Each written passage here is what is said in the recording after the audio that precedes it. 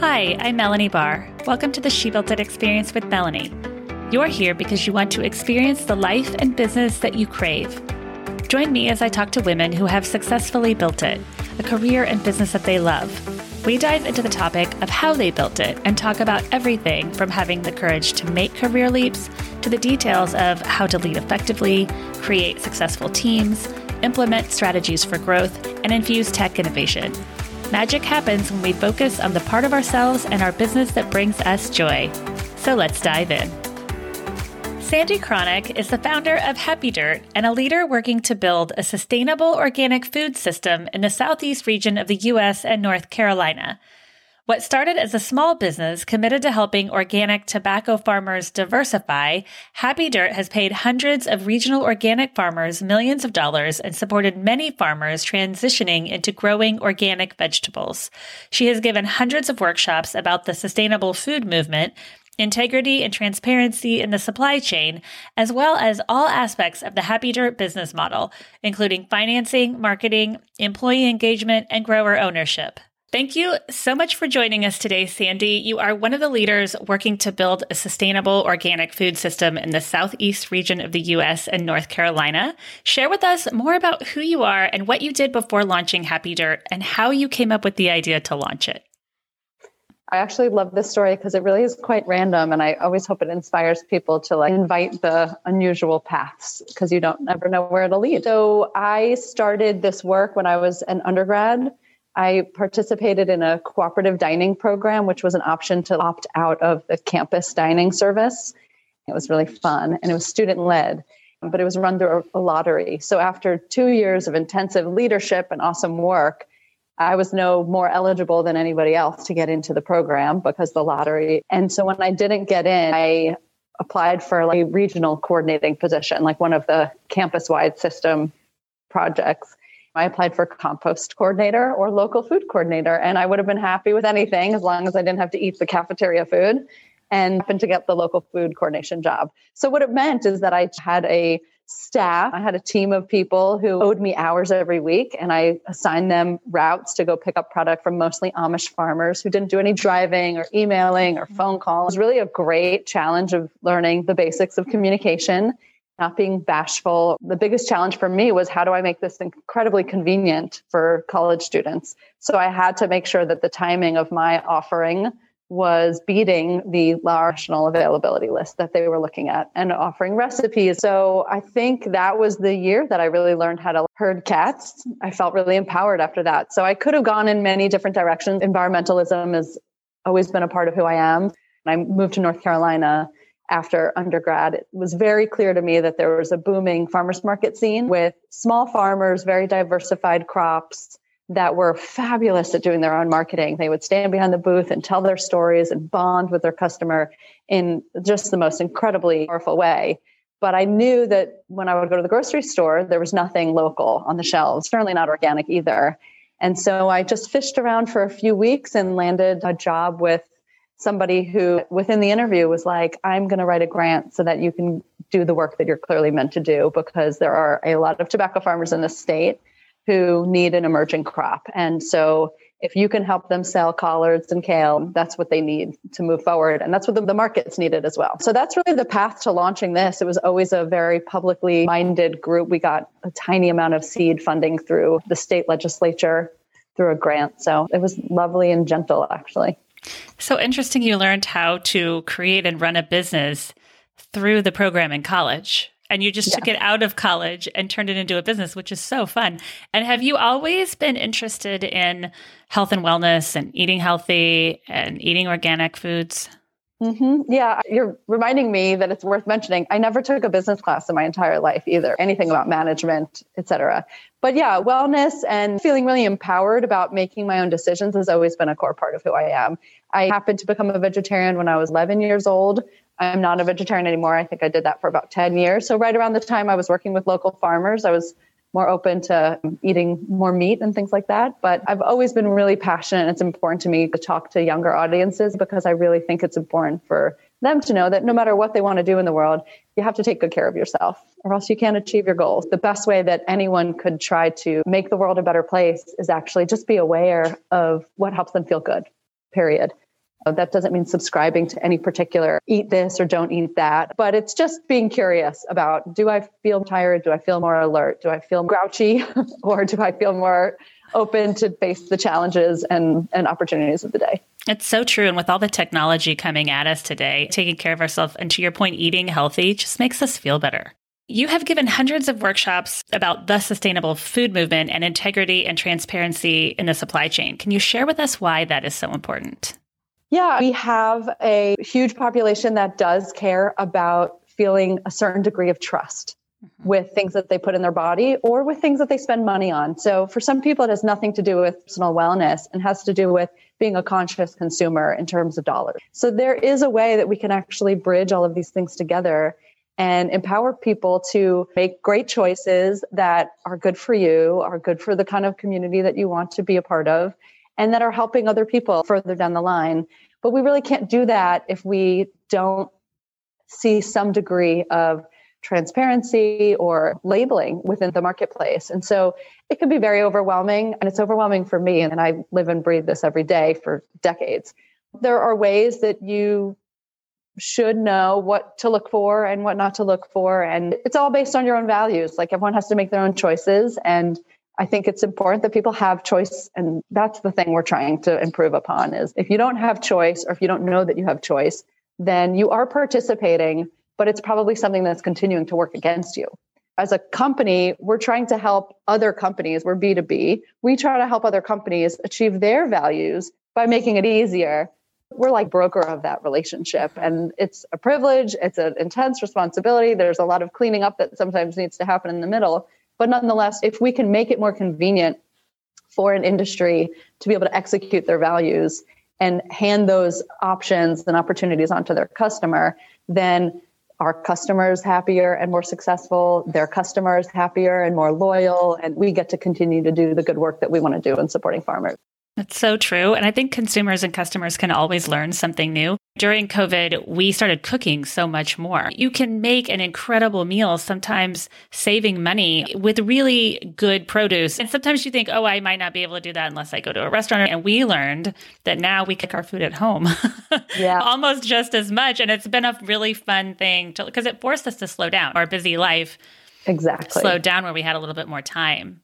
Yeah. And it really is an important way to spend time together or spend time by yourself. There's nothing better than putting on some music and chopping all the things. And I discovered I really love to clean up while I'm cooking now. There's certain things that are just become a part of your nature. What I really loved about that process of people discovering or rediscovering cooking is also the challenge that can come when you're working with something that you're not familiar with. Psychologically, humans, when we are in a supermarket, we are the biggest creatures of habit. We look at exactly the same things and we ignore all the same things. The positive thing is that it led people to be a little bit more curious in the kitchen and find new things that they might like that they would not normally have experimented with before. And generally, that leads you to a lot more healthier options as well. Like the things that you're more comfortable with, unfortunately, in society tend to be the things that might not be as nutrient dense or have all the same vitamin or freshness properties. I hope that that's a trend that sticks, is that we spend more time in the kitchen, we spend more time slowing down, connecting with our food. There's some scientific data that shows that things are healthier when we're actually eating in a more mindful process. My husband started to cook dinner because it was a nice stress relief. Then my daughter and I were bored around the house. And so we started to do Sunday brunches. And so we would start looking at different recipes and, to your point, using different food. Because I'm sure if you look at all the tracking, right, from the grocery stores, that you're right, we are buying a lot of the same things. But on a Saturday night, my daughter and I would put on music and prep for the next day. And then it would all be prepped for the morning and put on music. And it just became a wonderful thing. For it's a good family. point, actually. It's such an important antidote to stress, is that bonding time and that plan. You think about it in advance. What are we going to make? And then you're there in the moment and you're like, whoa, we're really going to live this up. And I do wonder, as a mom, as a woman, as a healer, I want to participate in thinking through these things. And it's like, why do we need to wait till there's desperate times to give ourselves these things that are treats? Yes. Or why do we even consider it to be a treat? Why am I even calling it a treat? It's entirely likely that your daughter is going to remember that forever. Mm-hmm. And when she thinks of COVID and all these other really scary and hard things that were happening, there's this one light that was shining, or probably many others. But so I do wonder, why don't we figure out how to maintain things that are delicious and not just mean tasty, but that are really good for us when things are other cruising altitudes. So yeah. And when it's giving me food for thought. Yeah. And when you think about cooking, sometimes you think, oh, it's going to take so much effort. And it really doesn't. And it also doesn't take that many ingredients to make something truly amazing. Yeah. The most delicious is the most simple. Yeah. The Happy Dirt business model includes financing, marketing, employee engagement, and grower ownership. Tell us about your business model and why you created it like that. I love talking about this because it was really a happy accident, but I think it's one of the major industry distinguishers for us. We are in an industry that tends to not be owned by women and tends to have one person in charge. And the farmers are generally, especially because they're working with a perishable product, they're dealing with something that's going to rot. It is a phrase in our business, sell the stuff before it rots. That's what you need to do. And so the farmers have a very weak negotiating position. Our model all along was, how do we lift up the farmer? How do we give them the security of fair pricing in terms of packaging or labeling or certifications, food safety? I always like to talk about wellness in terms of quality of life. Farming is incredibly hard, incredibly stressful. It's one of the most dangerous jobs in this country. So if we want to be able to secure a stable supply of fresh food, healthy food, things that we need as consumers, we need to do as a society what we can to make farming a more viable career. The kind of career that one farmer is going to tell their children at the dinner table, I hope if you do well at school and you work hard, you can become a farmer too one day. And when I first came into this business, a lot of the farmers I was working with said, no, I told my kid to go get a nursing job in the city because this is not a good way to live. And there's a lot to unpack there. But that being said, we want to help farmers feel dignity, feel profitable, feel healthy, but we want to give them security. Like, we are their partner and we're going to be waking up in the middle of the night worrying about something with them. They're not alone. Farming is incredibly isolating also. So just being part of a network is resiliency, which I think is incredibly simple, but actually a very powerful thing. It's very well understood that being a part of a network helps people participate and sustain through the hard times. We launched, and the whole year I kept telling everybody, if this pilot experiment works, at the end of the year, we're going to want to launch it into a grower-owned entity. And so it was just the fabulous luck of being so young and optimistic. And I hired a consultant because I knew I shouldn't be neutral. I should be able to have opinions. And there was a lawyer and a CPA in the room, and 13 farmers showed up. And we all left as owners of a company. And I assumed it would be a co-op because I just thought that's what farmers do. They form co-ops when we want them to be a part of an ownership model. And the farmers were all like, "Nuh-uh, Sandy, we need you to own this thing."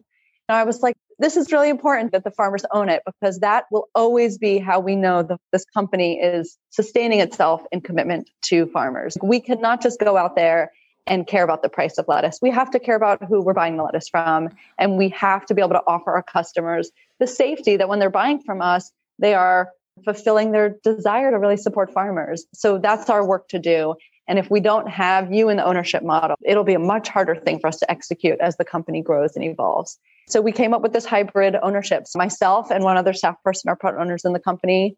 And right now there's 16 farmers that are part owners in the company as well. And that farmer pool elects a couple of farmers to sit on the board who are engaged in quarterly board meetings and things like that. So from a governance perspective and a financial perspective, farmers are soup to nuts engaged in everything we do, which is really fun and also sometimes annoying for them. They just want to wake up and focus on their soil and their crops and their workers. But at the end of the day, they also really love knowing that they are participating in something that they believe in and something that they want to be there beyond them for their children. It's been really rewarding. And I love that you say improving the desire for the profession and to become a farmer, because we all have to eat.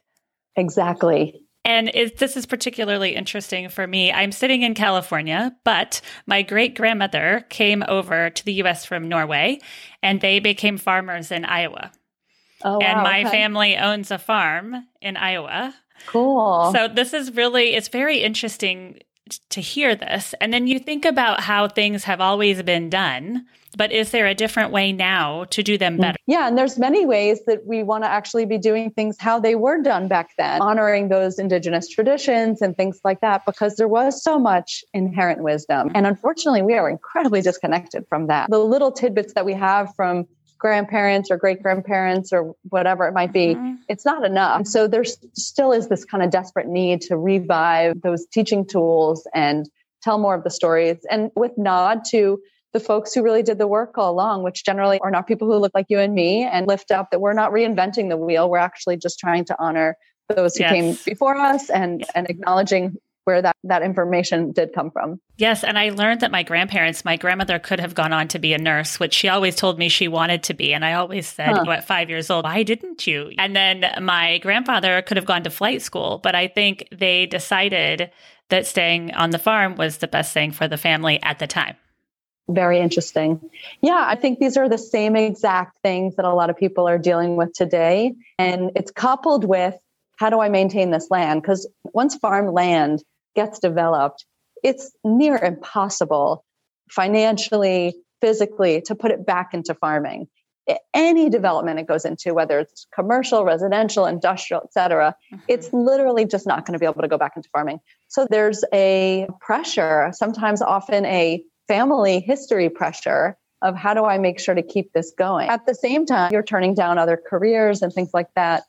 Sometimes things that you really want to do. We have to be able to talk about this. It's the most awkward thing ever for my farmers, but I bring up mental health on the regular because I know they're not talking about it in other environments, and it really needs to get talked about. And hopefully by talking about it, we're taking the stigma away. We're building more resiliency.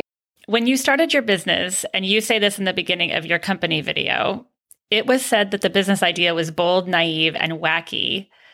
And look at your company growth and where you are today and your success. What would you say to someone launching and growing a business who might come up against something like this? Continue to hone your own sense of intuition, because if you believe in this idea when you're really grounded, like if you believe in this when you're in a quiet place and you can entertain the challenges inside of your head or talk to other people about it, it's because you're wanting to participate in it. I cared about vegetables for many years because that's what I was eating.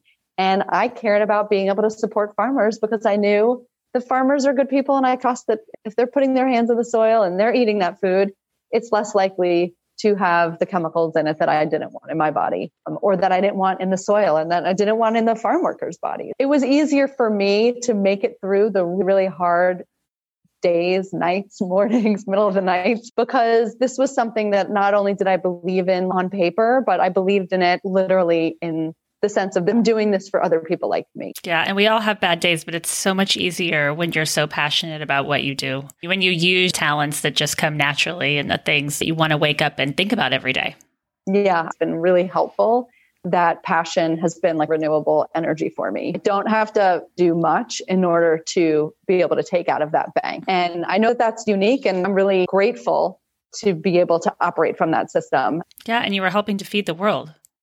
Farmers are an endangered species. Farmland is an endangered species. There's so much risk, even in one season. If we fail a farmer by not moving everything that's edible, everything that's nutritious out of their field within that season, then who knows if they're going to not plant that same thing next year? Who knows if they're going to decide to go back into tobacco or into corn or something like that, which is not horrible, but we want to keep them growing like dark leafy greens or cruciferous vegetables or things with vitamin C, all these different properties that are harder to come by.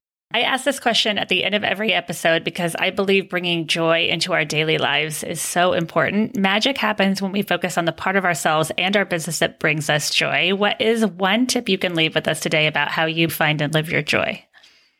I really love this question. The tip that I have is to not be afraid to inspire people.